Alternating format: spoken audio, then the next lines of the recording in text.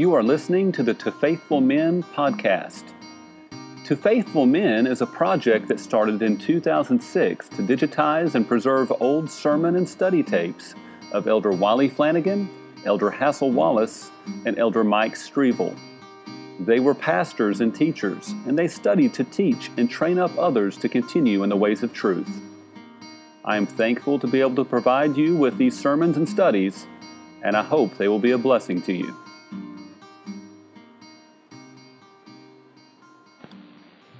A few verses in chapter 9, beginning with verse 24.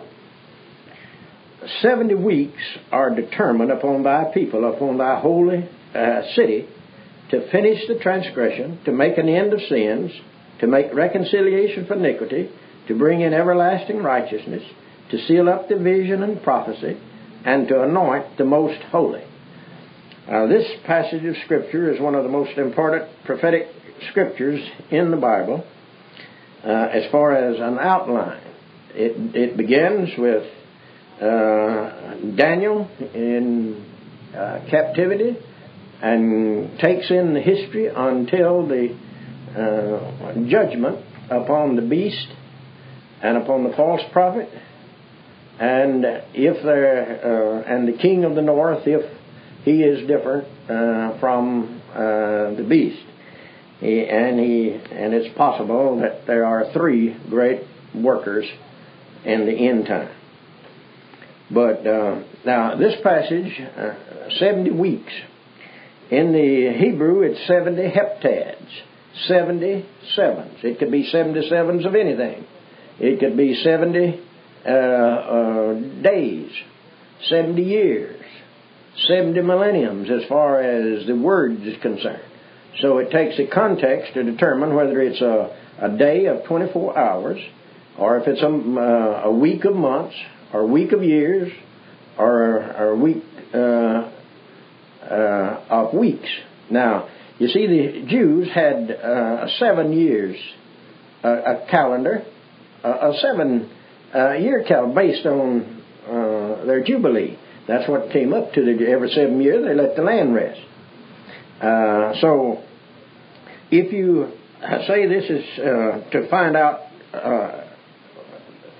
which is the proper term, whether it be days, 70 days, weeks of days, ordinary days, or whether it's 70 weeks of days or months or years, well, you just apply it to the context, to what it said. It tells us here that from tells the time when this period begins, from the commandment, see, in verse 25, from the going forth of the commandment to restore and to build Jerusalem unto the Messiah, the Prince, shall be 7 weeks, 62 weeks. All right, 7 weeks and 32 weeks. That's so that makes 49 weeks, 62 weeks, and 7 weeks, you see. Is 49 weeks.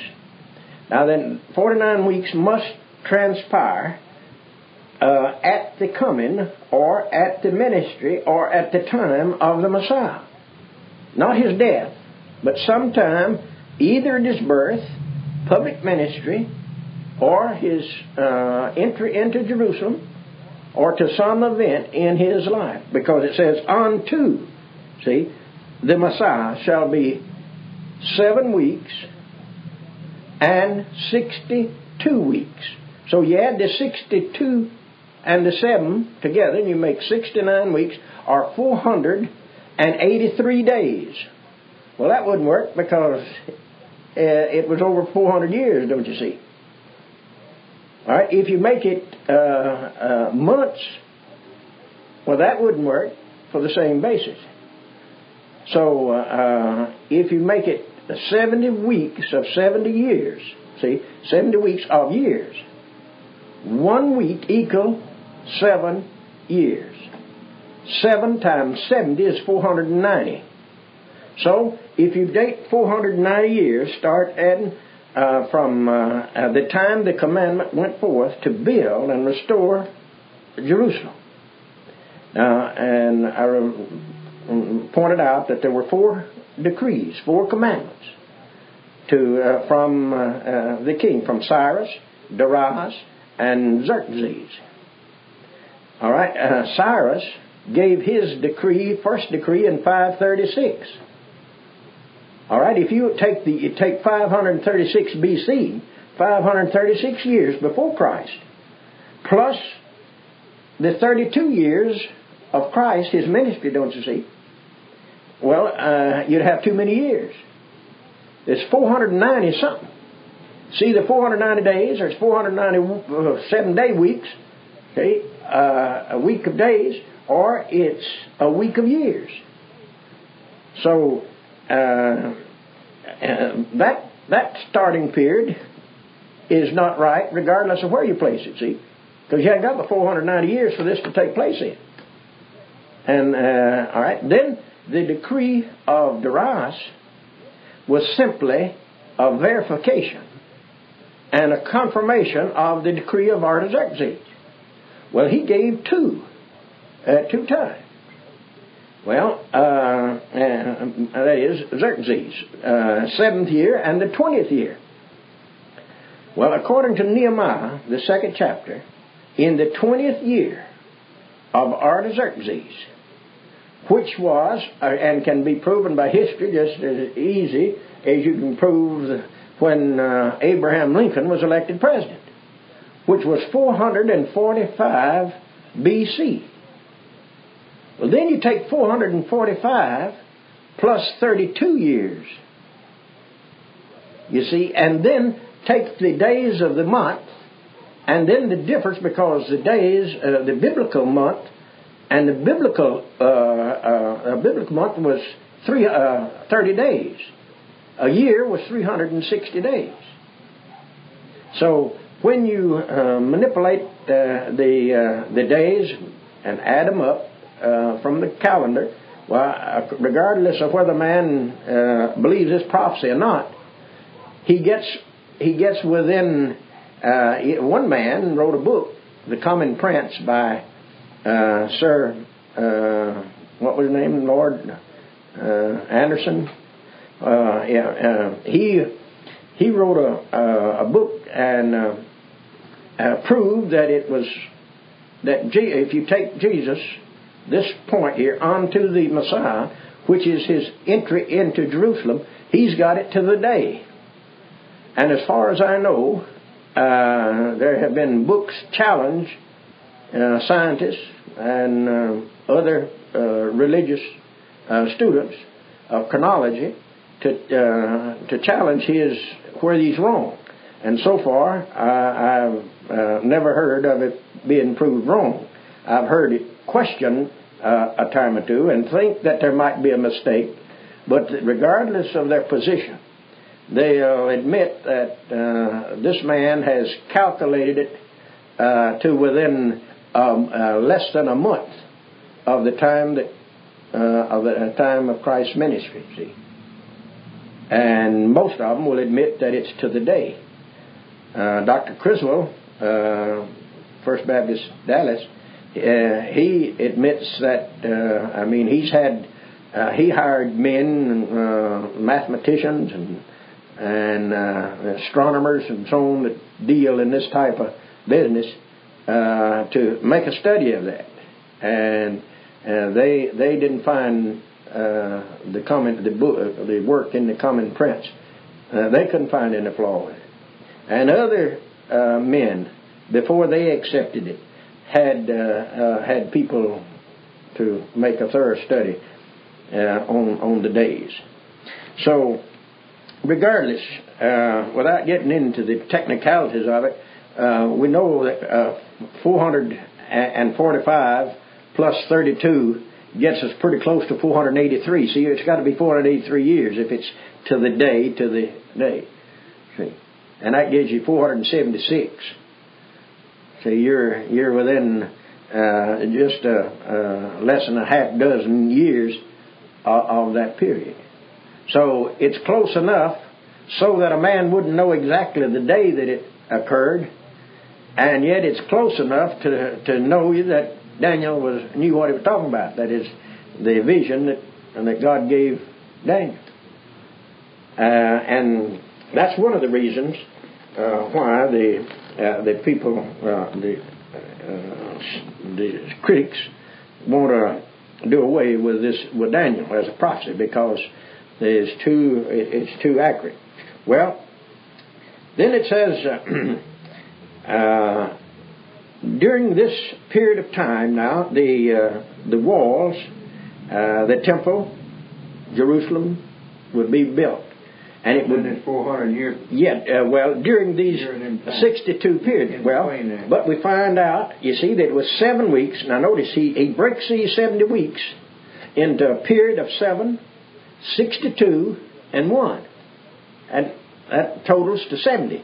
So, we know that the temple was built. It took 49 years to build the temple. See? So that's the first 7 weeks. 7 times 7 is 49.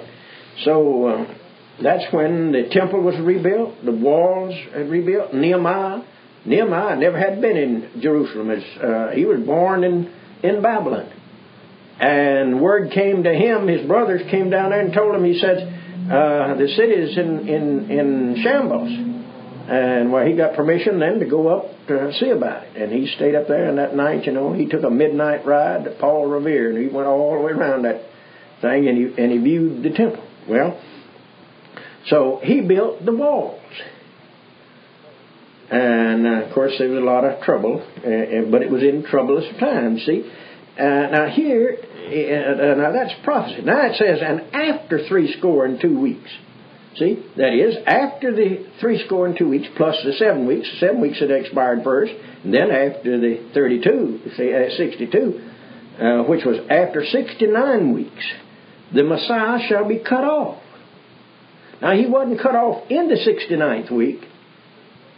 See, it expired. Unto the Messiah was the terminal point of the 69 weeks, unto the Messiah. See, whatever day, whether that was a triumphal entry, and apparently that's correct, see, or it is baptism, as some say, regardless of which, see, you're within months of the same termination point. All right? Now, but after the 69th week, shall the Messiah be cut off and have nothing. That is, have no kingdom. He'd have no, see, he's been talking about this man, Nebuchadnezzar, the Medes and Persians, and the Grecians, Alexander, that these had kingdoms, and then this one took the kingdom from that man, and so on. But now, and he tells us that when they waxed great, why then they was cut down, see. All right, now then here you have the cutting off of Jesus, the Messiah, but he didn't have any kingdom. See, he didn't crush the Roman kingdom. It didn't become subject to it. All right, then now this shows you now that we're in a period here after the 69th. But now to show you that the 70th week hadn't started. Now this is a pivotal point. And this is where Amillennialists will make fun of you studying the Bible like we're studying here now. But now notice, it says, after 69 weeks shall the Messiah be cut off. And then what will happen? The people of the prince that shall come shall destroy the city and the sanctuary. Now when was that done? 38 years after Jesus was crucified. The Romans you're talking about? Yeah. See, now this is the Romans, the people now. It didn't say the prince destroyed the city. Not for himself, that means for others. Now that's talking about Christ up there. The Messiah shall be cut off, and not for himself. That is, he had nothing for himself. The Hebrew says, and shall have nothing. But now, if you want to take this evangelically, he was crucified, not for himself, but for others. See, just like Caiaphas prophesied. Yeah. And there's nothing wrong making an application of that because that's biblical truth. But the point is, I don't think that that's the interpretation here.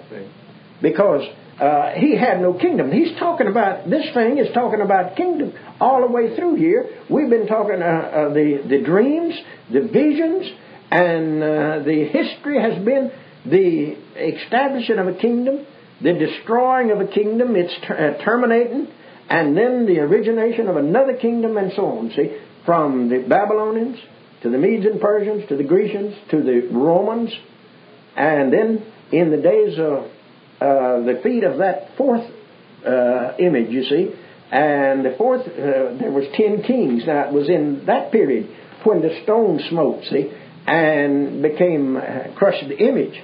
Well, now that image was political power. That image was civilization, was world rule, you see, in all of its, but under different nations and rulers. Now, to show that the 1 week hadn't started, Jerusalem was destroyed 38 years after Jesus died. So, this distinctly points out his crucifixion. So the weeks did not run consecutively. See, one follow each other just in mathematical order. Why? Because you've only got 1 week, which is 7 years. This had to be done in 7 years. Or he's talking about something that's not in the realm of this prophecy. So the first thing that occurred was after the 69 weeks now was the crucifixion. 38 years later, the destruction of Jerusalem. Now, what's the next thing? Where the expression here, and the end thereof. Now that appears in the King James translation. You'd say that that was the end of the temple, end of the sanctuary in the city. But now, the Hebrew scholars tell us that that could be his end. See, the next thing, the next event, after the destruction of Jerusalem, it says, and his end was with a flood. Talking about this prince. Now notice,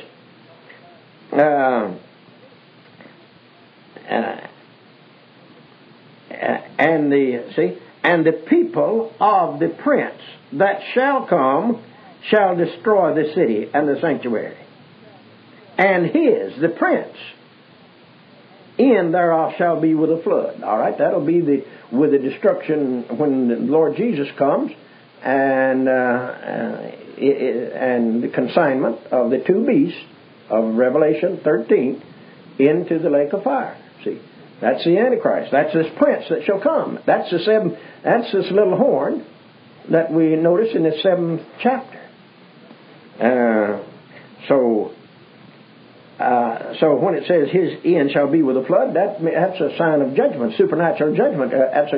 That's God intervening in history, in the affairs of this world, just like he intervened for the flood, just like he intervened in Sodom and Gomorrah. See, divine act. And unto the end, wars, desolations are continued to the end. All right, now see, when the Antichrist and the false prophet, when they are cast into the lake of fire, that does not end things. According to Revelation, that's when that just makes it ready then for the angel to bind Satan, and Satan then is bound and put in the bottomless pit immediately, according to the sequence in Revelation. After the 2 beasts are cast into the lake of fire, he's put into the bottomless pit and bound for 1,000 years. Then he sees thrones. And people, they sat upon them. And then he saw those that were martyred, beheaded.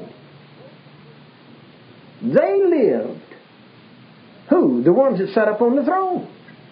And the ones that were martyred. They lived and reigned with Christ 1,000 years. But until the very end, see, there was desolations, there was wars and struggles, and even after the millennium, Satan's loosed for a little season. And then he seeks to destroy the people of God. And then when he's cast into the lake of fire where the false prophet and the beast, see, where both of them are, were already. But he's not put with them until after the 1,000 years. The two beasts are put in there before the 1,000 years begins, before the millennium. So, now, notice verse 27. And he, the prince that shall come, shall confirm the covenant with many for 1 week. Now, you see that? This shows that now then he's, the week's beginning now. This shows you when the 70th week begins. When he, the prince that shall come, shall confirm the covenant with many. And in the midst of the week, he shall cause the sacrifice and oblation to cease. Now that shows us that at the beginning of this 70th week, whenever it is, if it's already been past history, well then the man did so by making a covenant with the Jews. And then in the middle of the week, after 3.5 years, he broke the covenant. And then, according to the rest of the verse, you have abominations and desolations, even unto the consummation. And that determined shall be poured upon the desolator. In other words, the judgment. Shows that the war from there on out. Now then, that's the, this is the, what is known as the tribulation period. The end time, the times of the end. See, now when he makes a covenant with, now what this man is going to do, he's going to satisfy the Jews. That's something that nobody's been able to do yet. See, he's going to be able to pacify the whole earth. They're all going to look for him because he's going to have power. You see, and he's going to promise everything in the world, and he'll and there'll be peace and prosperity for a while. And everybody thinks that the real Messiah has come. But then at the end of the 3.5 year period, well, he breaks his covenant, and then according to take up the Lord's words in Matthew 24. When you see the abomination of desolation, see, spoken of by Daniel the prophet. All right, we're going to read about that in just a minute. And now, Jesus referred to Daniel. Look back to this prophecy, the prophecy of Daniel, and he points out this period of abomination, desolation. What is it?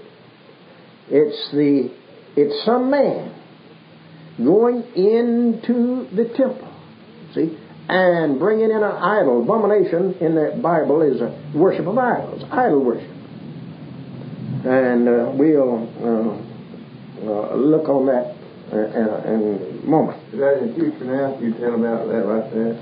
Yeah, about this. About to bring into the temple again? Well, yes. Now that, but it has been done in the past. Yeah, but you say it is. But now, I'm saying that Jesus looked back to the history, see, to where it had actually occurred, and used that as an illustration, as a type, see, as a figure of what is going to be in the future.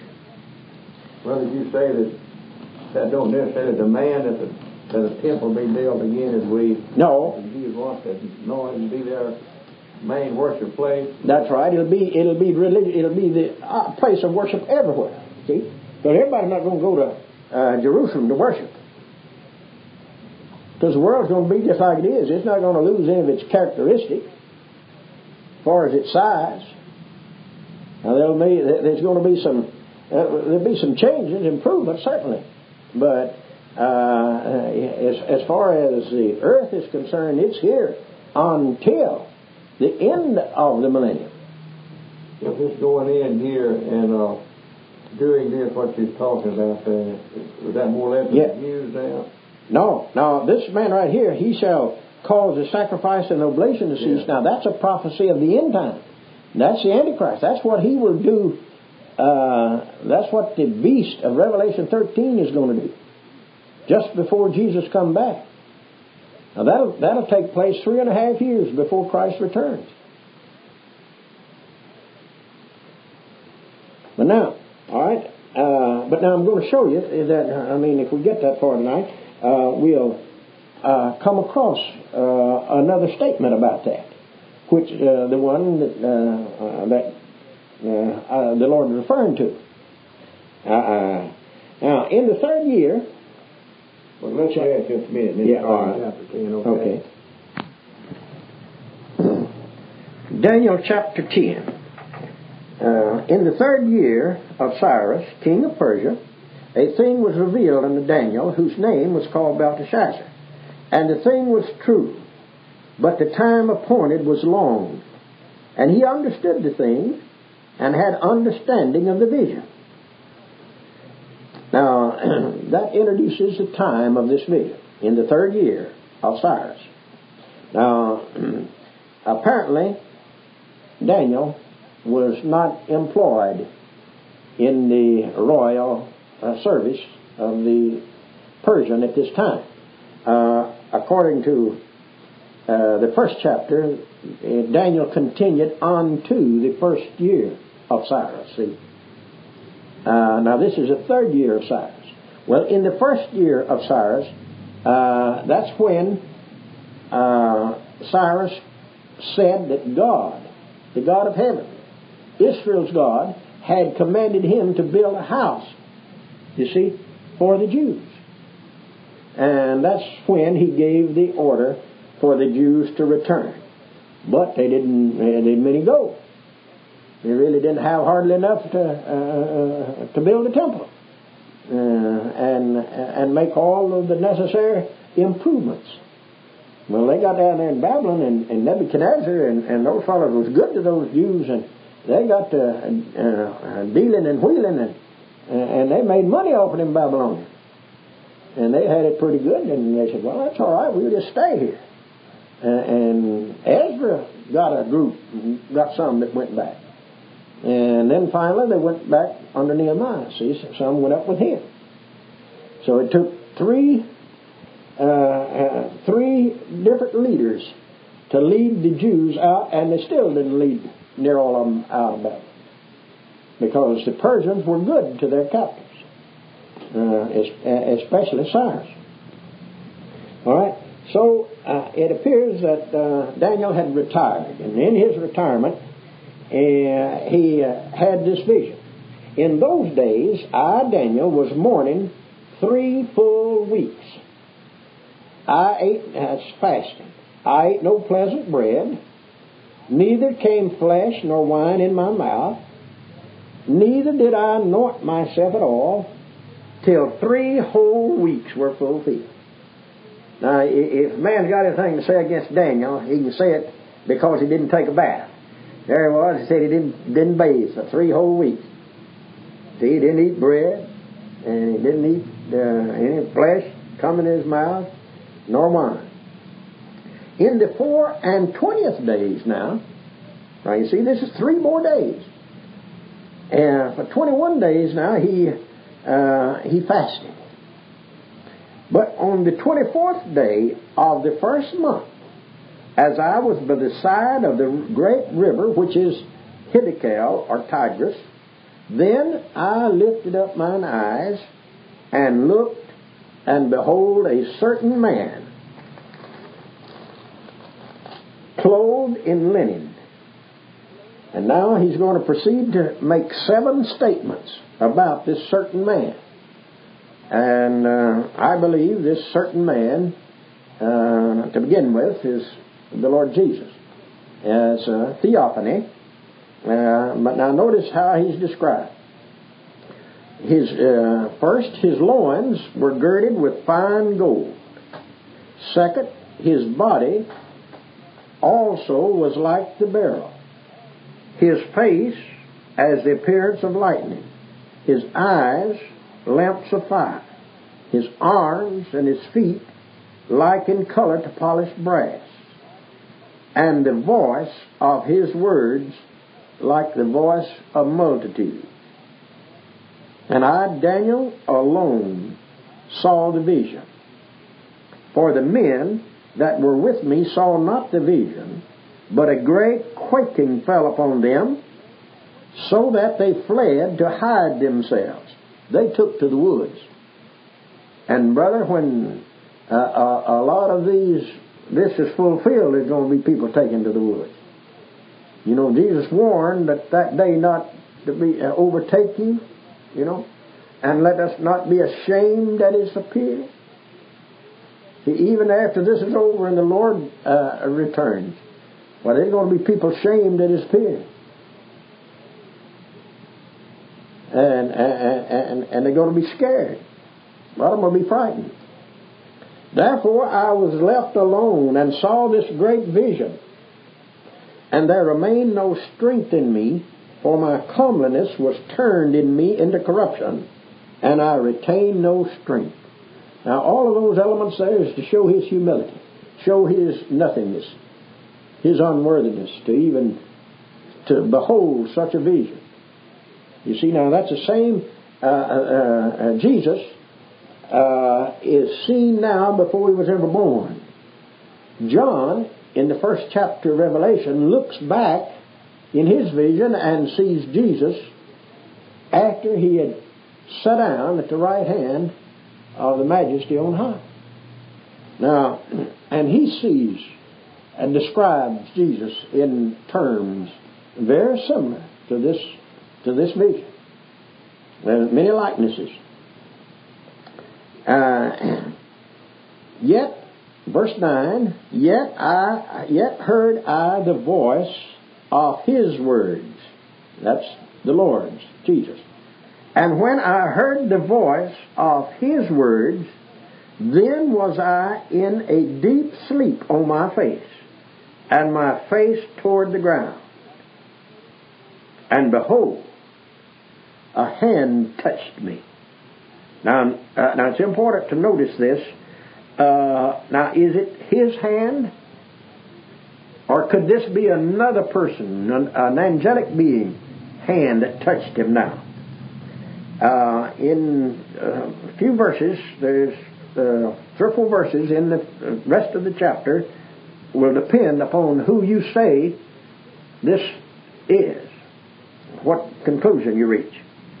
And behold, a hand touched me, which set me upon my knees and upon the palms of my hands.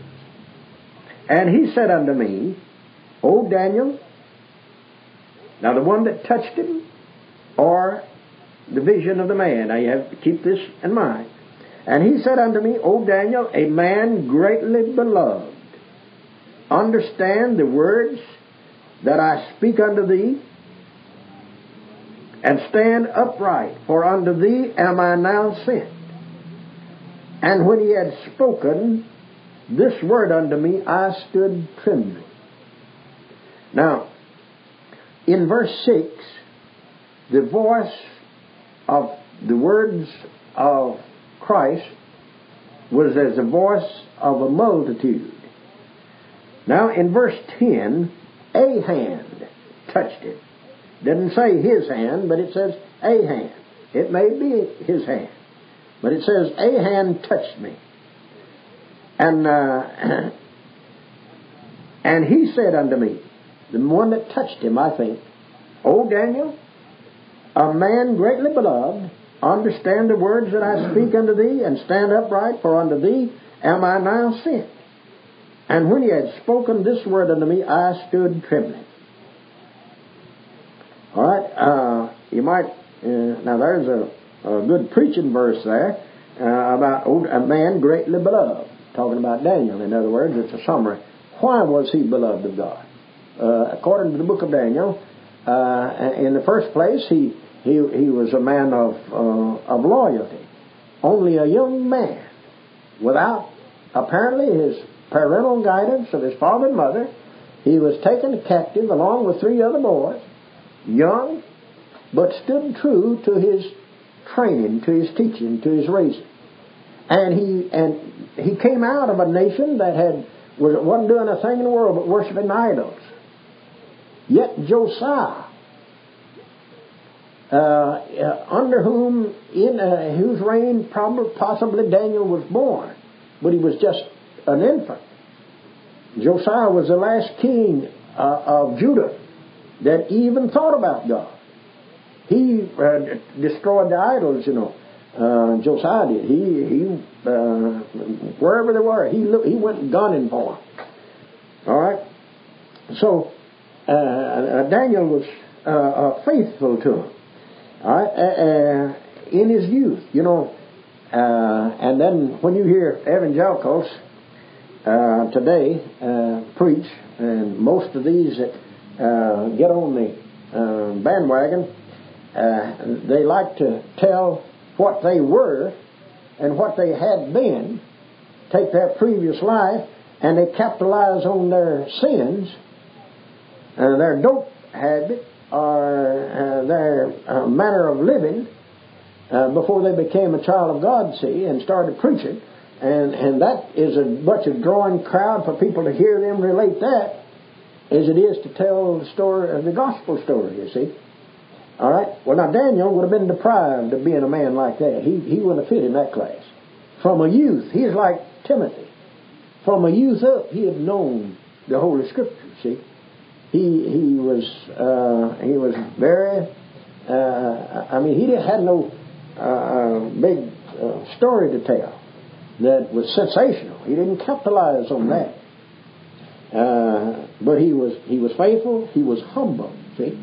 When he interpreted the dream, when God gave him the dream, he said he gave all the credit to God. He said, I don't know. Give me time. Yeah, he promised him he would, but he didn't know the answer.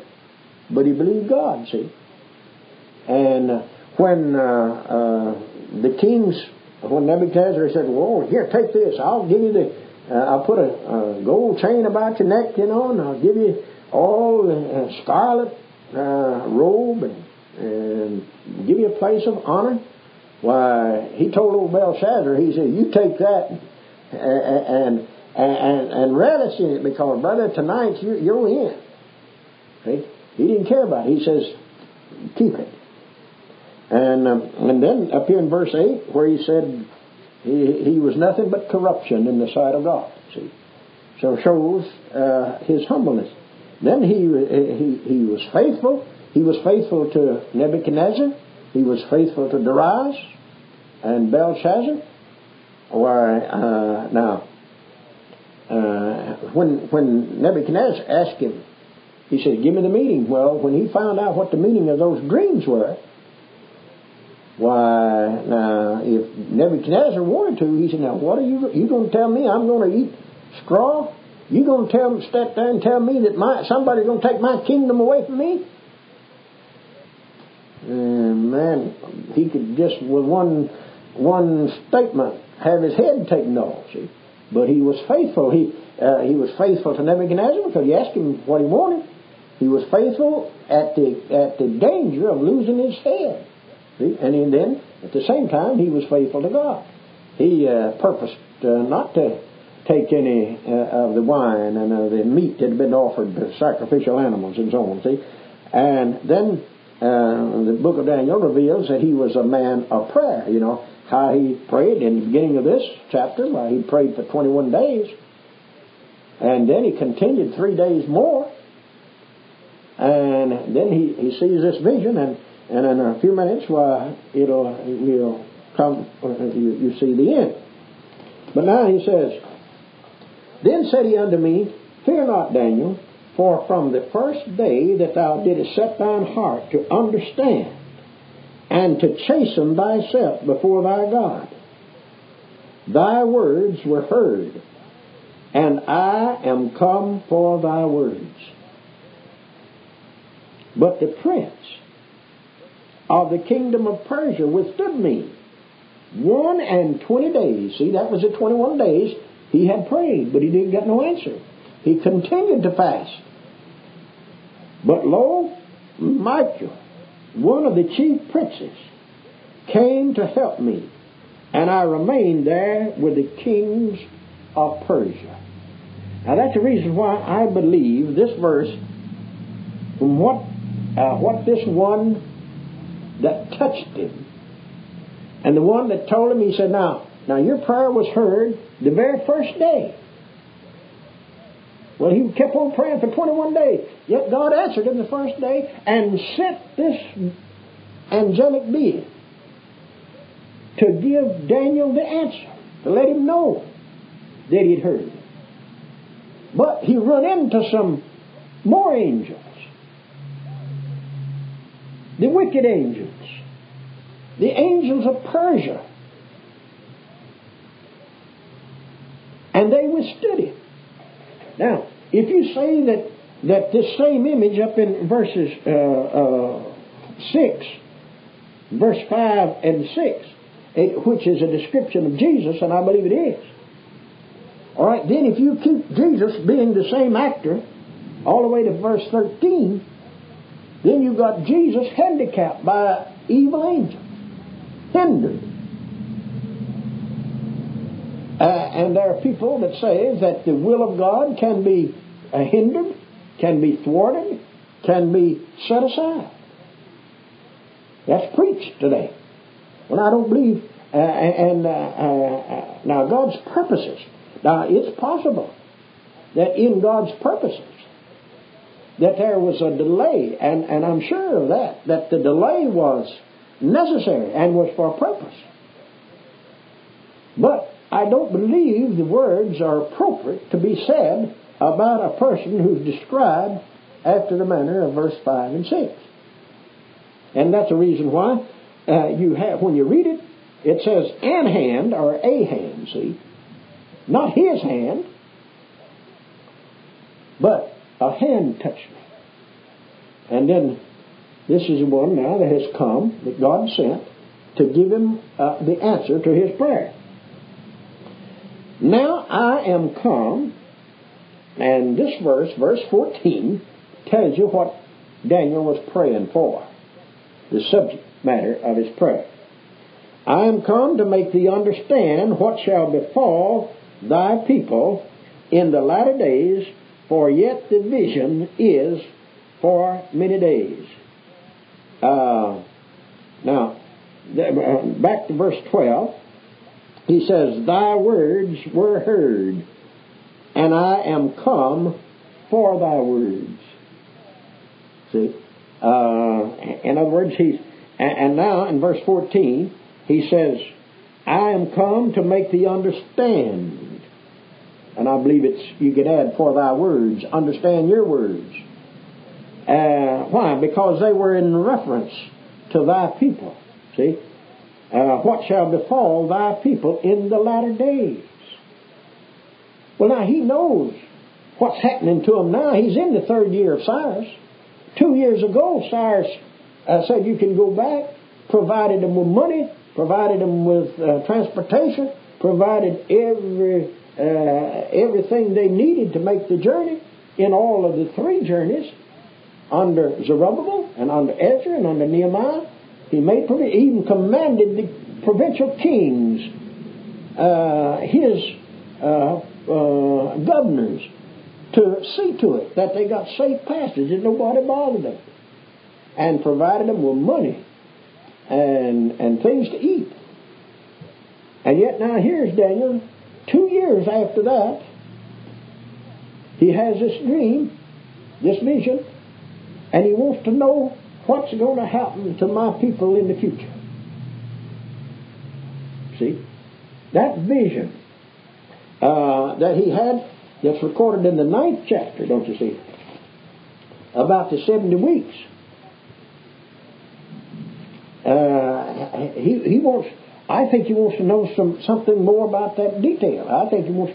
I think that's what he's praying about. I think that's what he's asking God about. All right, verse 15. And when he had spoken such words unto me, I set my face toward the ground, and I became dumb. And behold, one like the similitude of the sons of men touched my lips. Then I opened my mouth, and spake, and said unto him that stood before me, O my Lord, by the vision my sorrows are turned upon me, and I have retained no strength. For how can this, Daniel? Now here, verse 17 is a riddle if you don't watch it.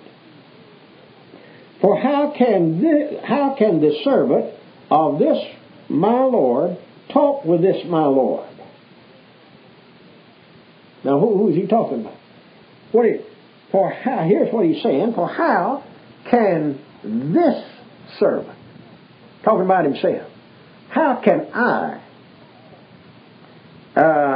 can this servant of this my Lord talk with this my Lord? How can I, a servant, your servant, talk to the Lord? See? One that's so much greater than he is.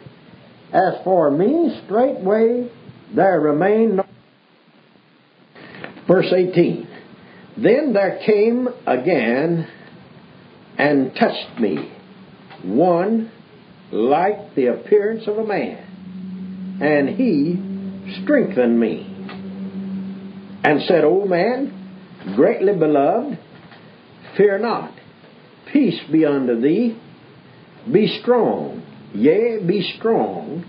And when he had spoken unto me, I was strengthened, and said, Let my Lord speak, for thou hast strengthened me. I think this person is the same as verse 4 and 6, the Lord. Then said he, Knowest thou therefore wherefore I come unto thee? And how will I return to fight with the prince of Persia? And when I am gone forth, lo, the prince of Greece shall come. Now, the verse 20 now, the man speaking is the angel that delivered the message. It's the same one that was hindered, the same one that was stopped in the atmosphere. Now, what's important about this, because a lot of people won't believe this. You'll find a lot of our people won't believe that there's such thing as angelic beings in the heavens, that there's such thing as evil angels, good angel and evil angel. I like to got thrown out of the church at Memphis on Brooks Road. Up there one time, about the second time I reckon I was ever up there. We're sitting back there in the back, there's eating lunch hour, and there's 4 or 5 of us there, and one of the men up there, that he was pretty conspicuous in things that didn't go exactly his way, I think. But anyway, he asked me a question about angels, and I proceeded to tell what I thought about evil angels. I had quoted, somebody had quoted or made a reference to Romans 8, neither powers nor principalities and so on. See, all right. Now I said, do you mean to tell me that a good angel would that Paul's got to fear a good angel for taking his salvation or endangering his security? When Paul says neither life nor death, nor things come, nor things present, and all of it, he says, nor principalities, nor angels. See? That's the spirit beings. All right? And I let it be known that I believed in such things, and that they are still, and I believed in good angels as well, that they were angels that looked after individuals and churches and so forth like that. I said, they're ministering spirits. Well, this man now, this angel, he's going to return. He said, now, I'm going to finish that fight. Well, now that fight's going to be finished one day. In the book of Revelation, you read about there was war in heaven. And you read about the dragon that could take this with the tail of the serpent's tail, could drag a great host of the stars, angelic beings with it. Now you're not getting angels out of heaven, the angels of God. But now, but Satan is cast out in Revelation, and his angelic beings, and there's going to be a finality to that. Well, now this angel says he was ready to return and fight with the prince of Persia. And when I am gone forth, lo, the prince of Greece shall come. Now, you've got a prince of Persia here. This prince, in the first place, was the angelic being. You've got the angelic being as the guardian of the actual prince of Persia, the king of Persia. Of course, there's no, this prince, the literal human being, the king, do you think he could detain Michael, the archangel? Why, certainly not. That's the reason why I believe this is a heavenly being, spiritual being. Just because I can't see one, is no sign I don't believe in one. If you had to believe everything that you couldn't see, you know, if you had to doubt it or deny it and say, well, I don't know, I can't see it, well, then that's rationalism. But now he says, but lo, the prince of Greece shall come. All right, that's Mr. Alexander the Great coming back on the scene now. But I will show thee that which is noted in the Scripture of truth, and there is none that holdeth with me in these things, but Michael, your prince. Now, see, there was two different princes here: the evil angels and good angels in a battle of war. And Michael says that he's going to return and fight. There is a continual fight. There's a continual warfare, not only among the man of God, as Paul describes in 6th and 7th chapter of Romans, but there's angelic beings are doing battle. And the whole book of Revelation shows you the consummation of the battle of God and Satan, Christ and Antichrist. See? And so, now, chapter 11 is expanded commentary of chapter 8. The first portion of it. The first part of this chapter will deal with the Medes and the Persians, and then Alexander the Great. The first 4 verses deal in general. He says, also, chapter 11, also I, in the first year of Darius the Mede, even I stood to confirm and to strengthen him. And now will I show thee the truth. Behold, there shall stand up yet 3 kings in Persia. Now you see, this is in response to Daniel's prayer in chapter 10. The words, I was going to show you what befall thy people. All right? He says, there shall stand up yet 3 kings in Persia. Well, now you see, he had this vision in the 3rd year of Cyrus. So there's going to be 3 kings after Cyrus, and then the 4th king, he's going to concentrate his attention on that 4th king. There shall stand up yet 3 kings in Persia, and the 4th shall be far richer than they all. and by his strength, through his riches, he shall stir up all against the realm of Greece. See? And a mighty king shall stand up and shall rule with great dominion and do according to his will. Now, in these 3 verses, the angel is interpreting his dream vision to him, and he says that Persia, there'll be 4 kings. 3 kings will come, and then the 4th king. This 4th king is rich. He's strong. He had over 2.5 million men, according to history. And he decided he'd go over into Greece. He had ships, biggest navy that had ever been compiled. And then he had a great army of men. And he went into Greece. And he was going to conquer Greece. And history tells us how that he was defeated at the Battle of Marathon and Salamis. But anyway, it says, a mighty king shall stand up and shall rule with great dominion and do according to his will. And when he shall stand up, his kingdom shall be broken. All right, now that's Alexander the Great. See, verse 3 is the king that's going to intercept Xerxes.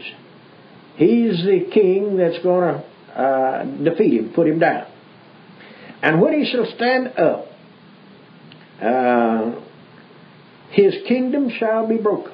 Now that you remember in chapter 8, it says that, talking about this 4th kingdom, when he's strong, he'll be broken, and his kingdom divided into 4 parts. All right, you have that same thing here. And when he shall stand up, his kingdom shall be broken and shall be divided toward the 4 winds of heaven, and not to his posterity. Not to his posterity. Not to his children. Not to his sons. Alexander had 2 sons. He had 2 wives. And he had one by each. And Alexander Jr., why, he didn't receive any kingdom.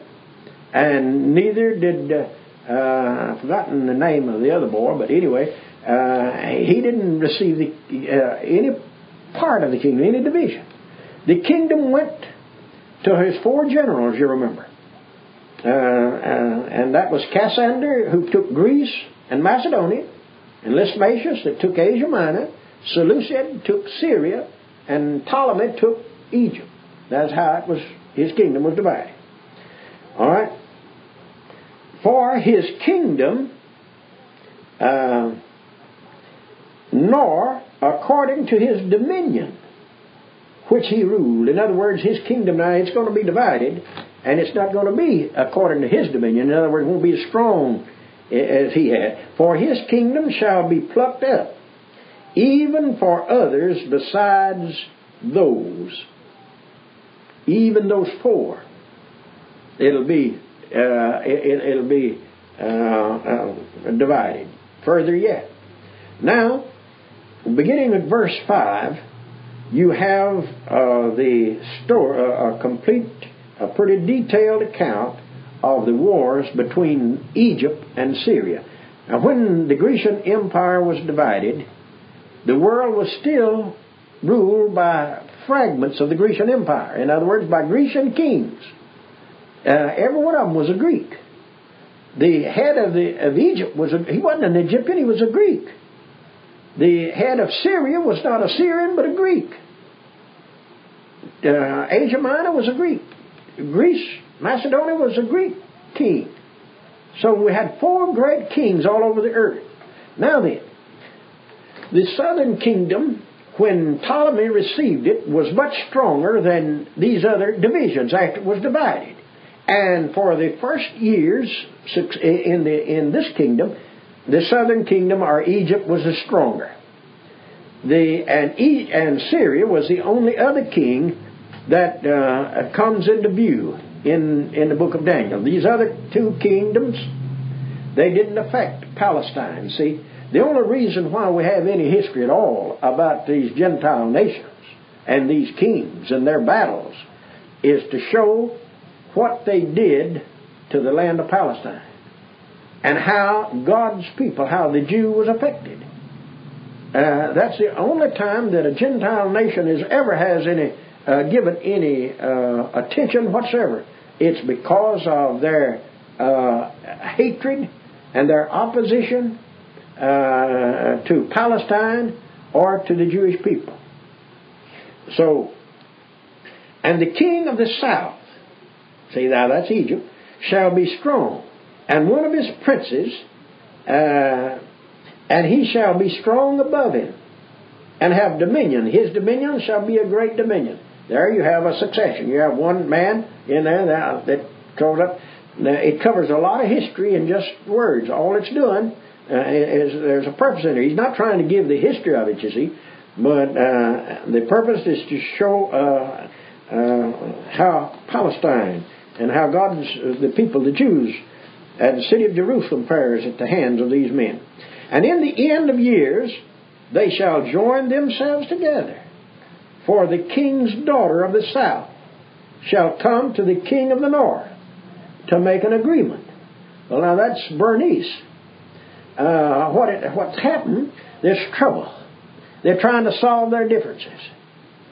Well, there's a king of Egypt.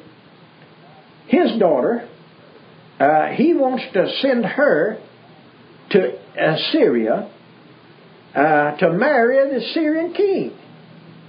And history tells us they did. The purpose of that was the Syrian king had his wife put to death and married this girl. And they were doing that in order to get control. The Egyptian king wanted to come out victory in this. Well, the Syrian thought he had tricked the Egyptian king. So Bernice married the Syrian king. All right, but she shall not retain the power of the arm. Well, in the end, why she got killed. Neither shall he stand nor his arm, but she shall be given up, and they that brought her, and he that begat her, and he that strengthened her in these times. Now, that's the judgment came upon them. But out of a branch of her roots shall one stand up in his estate, which shall come with an army, and shall enter into the fortress of the king of the north, and shall deal against them, and shall prevail. Now, this is actually her brother. And shall also carry captives into Egypt. See, now, he prevails against Syria, this is Seleucid, the king of the north, and he takes his spoils and he returns to Egypt. And shall also carry captives into Egypt, their gods, with their princes, and with their precious vessels of silver and gold, and he shall continue more years than the king of the north. In other words, he'd outlive, and outreign the king of the north. So the king of the south shall come into his kingdom, and shall return into his own land. But his sons, that is, this king's descendants now, see, shall be stirred up, and shall assemble a multitude of great forces, and one shall certainly come and overflow, and pass through. Then shall he return, and be stirred up even to his fortress. And the king of the south shall be moved with choler, and shall come forth, and fight with him, even with the king of the north, and he will set forth a great multitude, but the multitude shall be given into his hand. And when he hath taken away the multitude, his heart shall be lifted up, and he shall cast down many 10,000s, but he shall not be strengthened by it. Now you see, he gets pretty sassy. For the king of the north shall return, and shall set forth a multitude greater than the former. That is the first time he tried to make war. And that shall certainly come after certain years. with a great army and with much riches. And in those times there shall many stand up against the king of the south, also the robbers of the people. They like to get in them graves down there. You see, they like that gold and all that treasure that was buried within the Egyptian king. And they shall exalt himself to establish the vision, but they shall fall. So the king of the north shall come and cast up a mount, and take the most fenced cities, and the arms of the south shall not withstand, neither his chosen people, neither shall there be any strength to withstand. But he that cometh against him shall do according to his own will, and none shall stand before him. And he shall stand in the glorious land, which by his hand shall be consumed. Now you see, he's getting over against Jerusalem, Palestine, you see. He shall also set his face to enter with the strength of his whole kingdom, and upright ones with him. Thus shall he do. And he shall give him the daughter of women. And a lot of people think that this is Cleopatra. Now, these are the two kings now, still, they're still finagling one another. But she shall not stand on his side, neither be for him. Now, what happened? Cleopatra, see, was the king. She was the daughter of the king of the north. Well, she was given to the king of the south for wife, Egypt. She took but it was a frame-up. She was to marry this king, according to history, you see. And then when they got into battle, she was to be the informer as to their strength and where and so on. Well, that's history. Well, that's what the movie made on that thing about her, you know, about and so on. But history tells about this plot by which she was to help her daddy out, see. But instead, when the time came for her to be true to her father, she was the wife of the king, so she stood true to her husband instead of her daddy. And after this shall he turn his face unto the isles, and shall take many. But a prince for his own behalf shall cause the reproach offered by him to cease.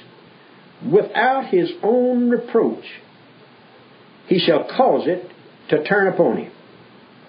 Then he shall turn his face toward the fort of his own land, but he shall stumble and fall, and not be found.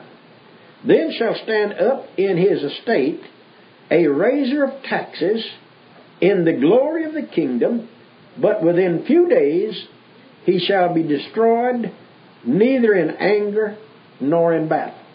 Now, this last two verses describe the rise of Antiochus Epiphanes. And it tells about that his days will, that he'll be destroyed, and it won't be long, it won't last long.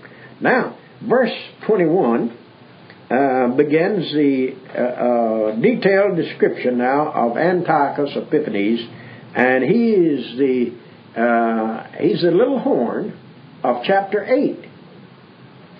We've already noticed that this little horn in chapter 8 comes up out of one of the kingdoms into which Alexander's kingdom had been divided.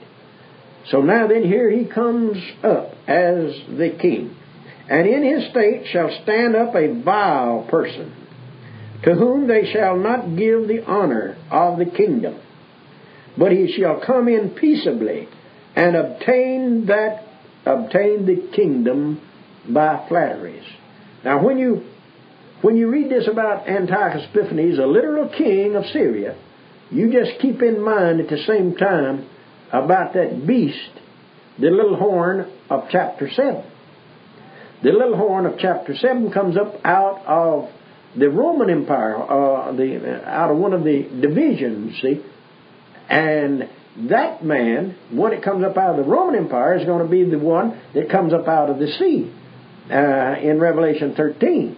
And he is the Antichrist. He's a man of sin. He sits in the temple of God. He's the one that commands to be worshipped. And the false prophet commands people to worship him. And he rules the world. All right? So now, just remember whatever is said about Antiochus Epiphanes. Now, this is talking about Antiochus Epiphanes and not about that beast, but you can see a picture right here. This is just a little preview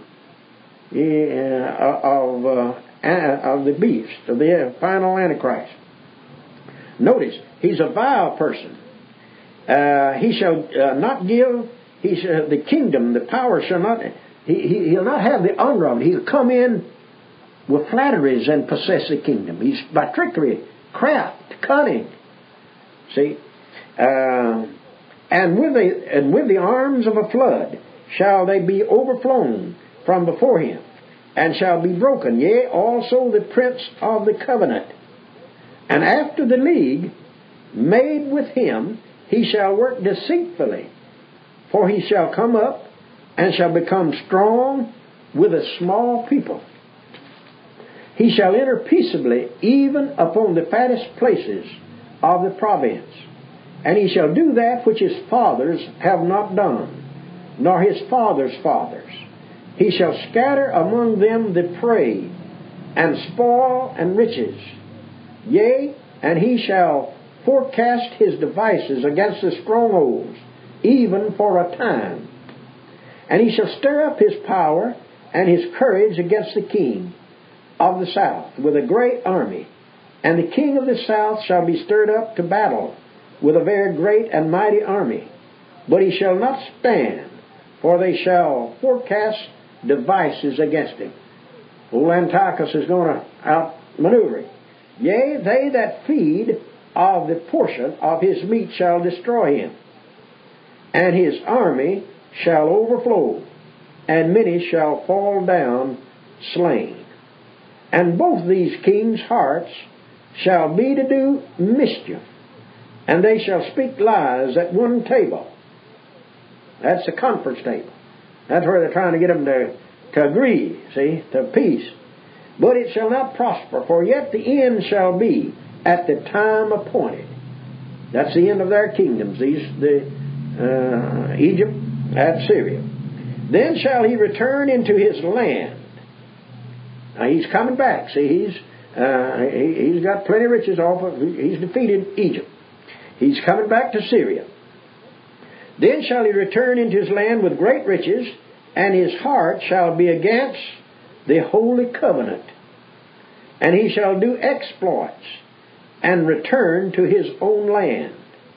At the time appointed, he shall return and come toward the south. But it shall not be as the former, or as the latter. Now this is another expedition that he's making. For the ships of Chittim shall come against him. Therefore he shall be grieved, and return, and have indignation against the holy covenant. So shall he do. He shall even return, and have intelligence with them that forsake the holy covenant. He shall have intelligence with him. That shows that he's making a league with them, see. He's coming back into Palestine now. And there's going to be a group that, because he's been victorious in Egypt, see, they're going to listen to him. And they're going to be subservient to the Assyrian king. All right? The arm shall stand on his part, and they shall pollute the sanctuary of strength, and shall take away the daily sacrifice, and they shall place the abominations that maketh desolate. And such as do wickedly, that's the Jews that side with him now, see, against the covenant shall he corrupt by flatteries. But the people that do know their God shall be strong and do exploits. Now, you see, this Antiochus Epiphanes comes into Jerusalem, and he's making an agreement. He's making a covenant with the Jews. And these Jews, they're doing wickedly. But they've been flattered. They've been offered positions. They've been offered, just before Christ was born, Herod was having trouble buying his rulership, and the way that's the way Pilate and all them other boys got it. And then the high priest in those days, they got it because they bought it, see, from the kings. Of course, in their day it was Rome, but now this is the Syrian doing this, and but now he says there are some that know God, and they do exploits. Now these that know God, I think is having reference to the family of the Maccabees. Matthias Maccabee had 4 sons, and they were all great generals, and Matthias was, and so it was. Now under them, the wars, the Maccabean period, their wars against Syria, and that's why this is introduced in here for us to show how they come in the picture, and they that understand, that's the ones that the teachers, the instructors in Israel, and they that understand among the people shall instruct many. Yet they shall fall by the sword, and by flame, by captivity, and by spoil, many days. Now, all that says about them. History tells us for approximately 40 years, a little better, the Maccabees ruled in peace. They, after capturing, after winning their rights over Antiochus Epiphanes. But now, see, this is a man that comes in, that abomination. History tells us about him offering a swine, up on the altar, and putting the juice, the urine, all over the sprinkling the holy things. Well, now they had the cleansing the temple by the Maccabees was what is now, the Feast of Hanukkah, their Christmas. And they that understand among the people shall instruct many, yet they shall fall by the sword, and by flame, and by captivity, and by spoil many days. In other words, it'll take them many days to do it. It'll be after many days.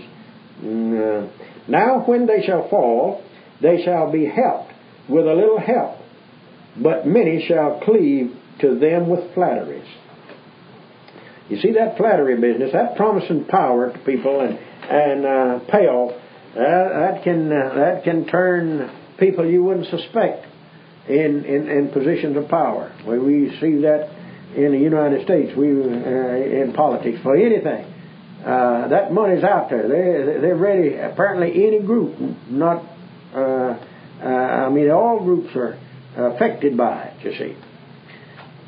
All right now, and some of them of understanding shall fall, to try them and to purge and to make them white, even to the time of the end, because it is yet for a time appointed.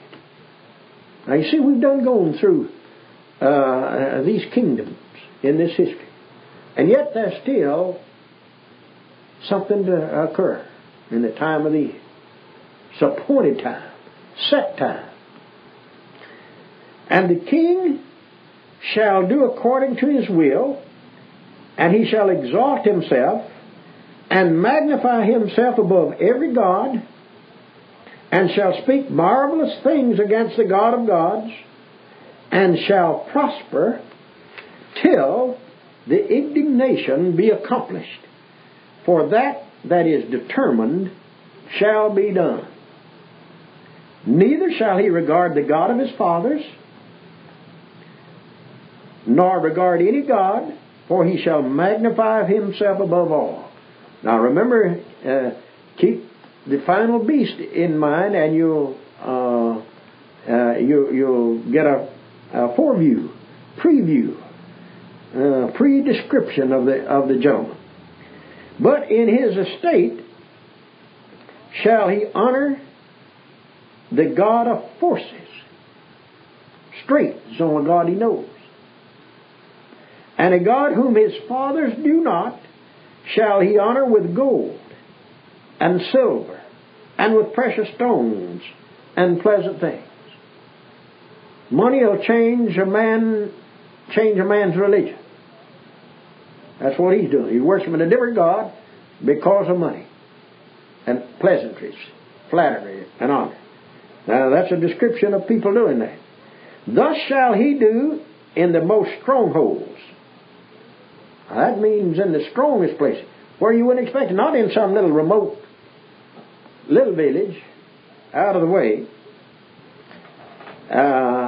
with a strange God, whom he shall acknowledge and increase with glory, and he shall cause them to rule over many, and shall divide the land for gain. And at the time of the end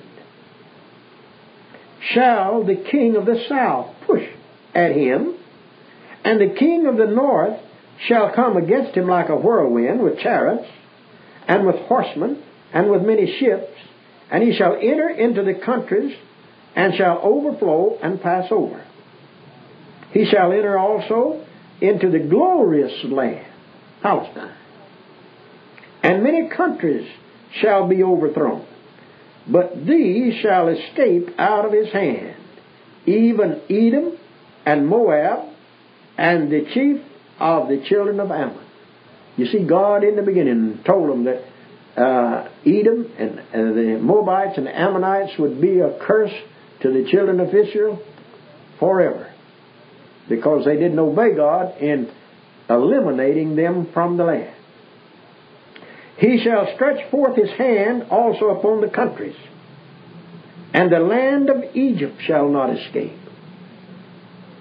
But he shall have power over the treasures of gold and of silver, and over all the precious things of Egypt, and the Libyans, and the Ethiopians shall be at his steps.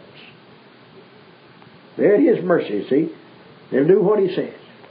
Now he's branching out now into new territory.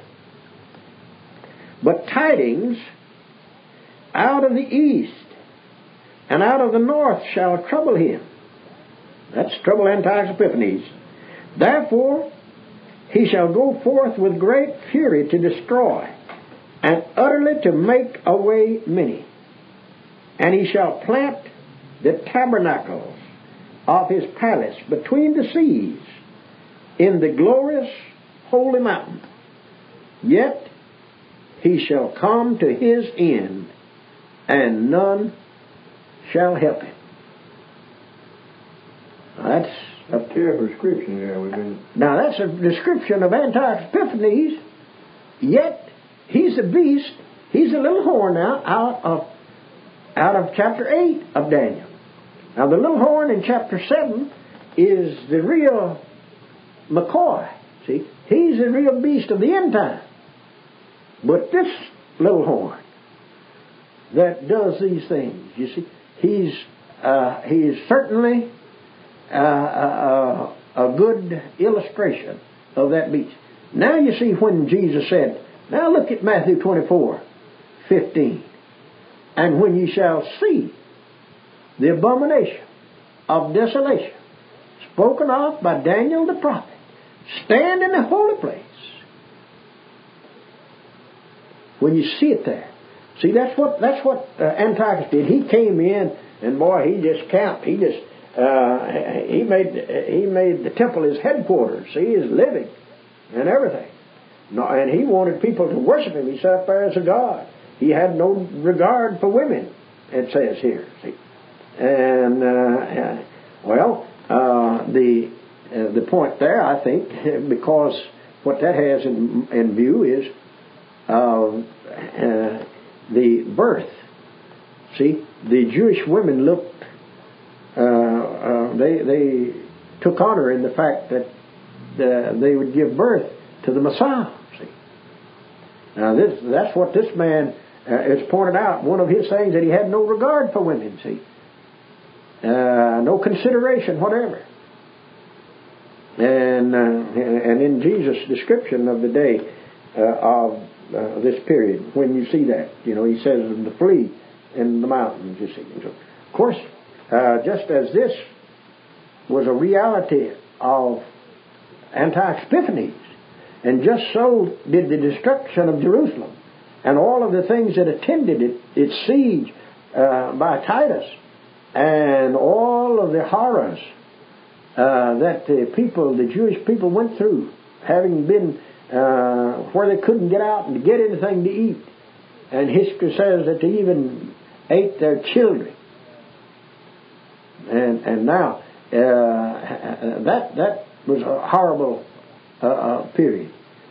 And yet that was only just a picture of what's going to happen in the book of Revelation when God pours out the judgment, see, during the tribulation period. Now, chapter 12 is not a break in it. See, it's still chapter 12. It ought not to have been a chapter there. See, he shall come to his end, and none shall help him. And at that time shall Michael stand up, the great prince, which standeth for the children of thy people. And there shall be a time of trouble, such as never was since there was a nation, even to that same time. And at that time thy people shall be delivered, every one that shall be found written in the book. Now when you turn to Revelation 13, you have the same, you have a people over there, you know.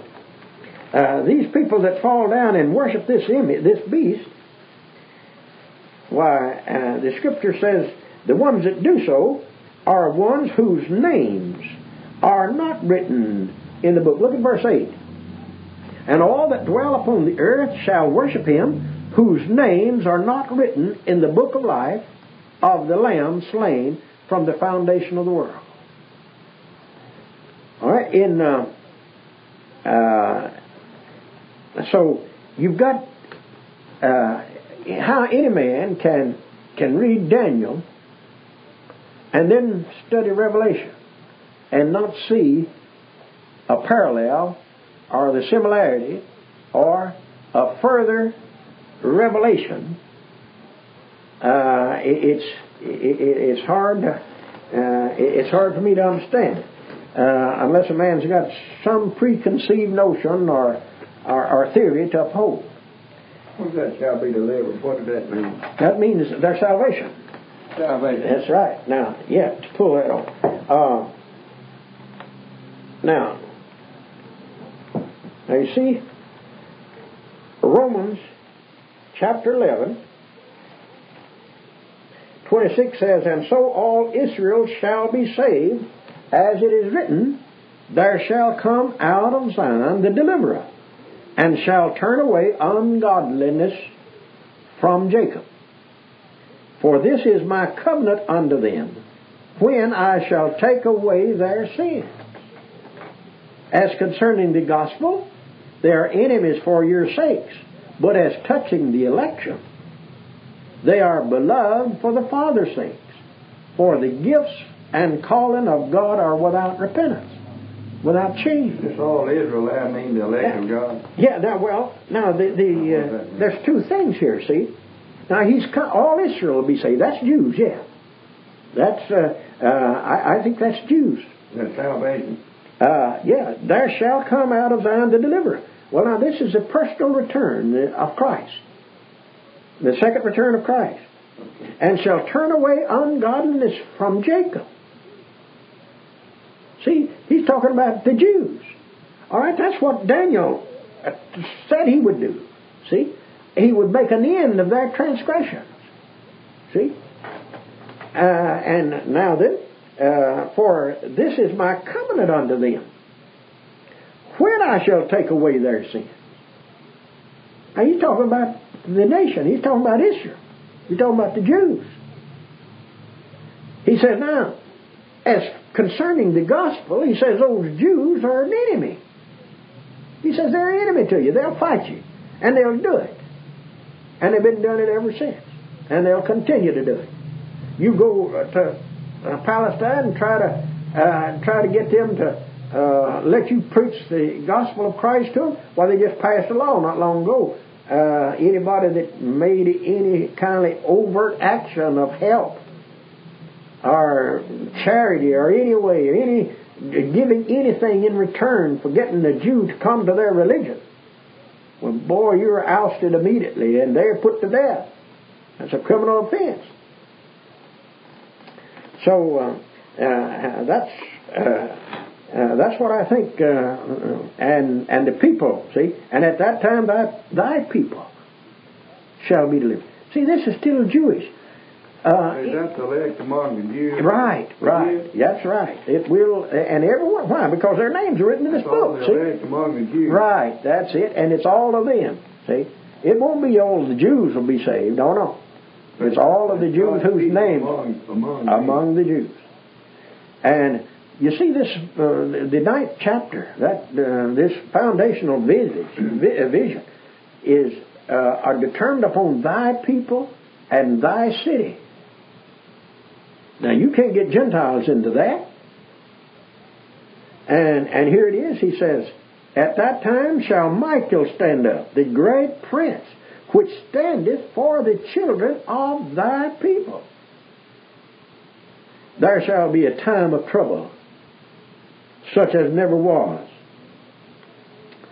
since there was a nation, even to that same time.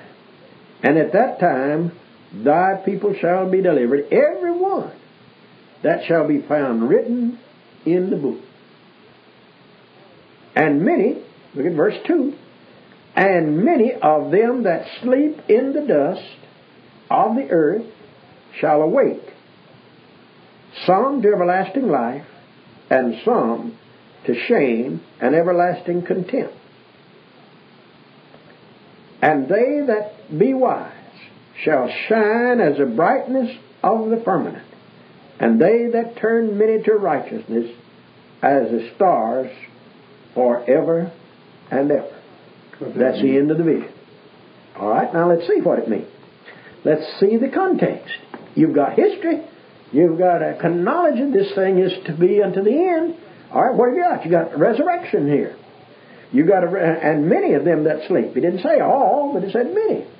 Well, I think it means all, but there's many shall rise. Why?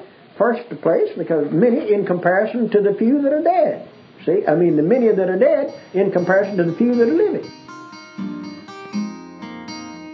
Thank you for listening to the To Faithful Men podcast. Don't forget to subscribe on Apple Podcast or your favorite podcasting app. Also, if this podcast has been a blessing to you, please share it with others and help our ratings by giving us 5 stars and writing a review within your podcast app. 2 Timothy 2:2 says, "And the things that thou hast heard of me among many witnesses, the same commit thou to faithful men, who shall be able to teach others also."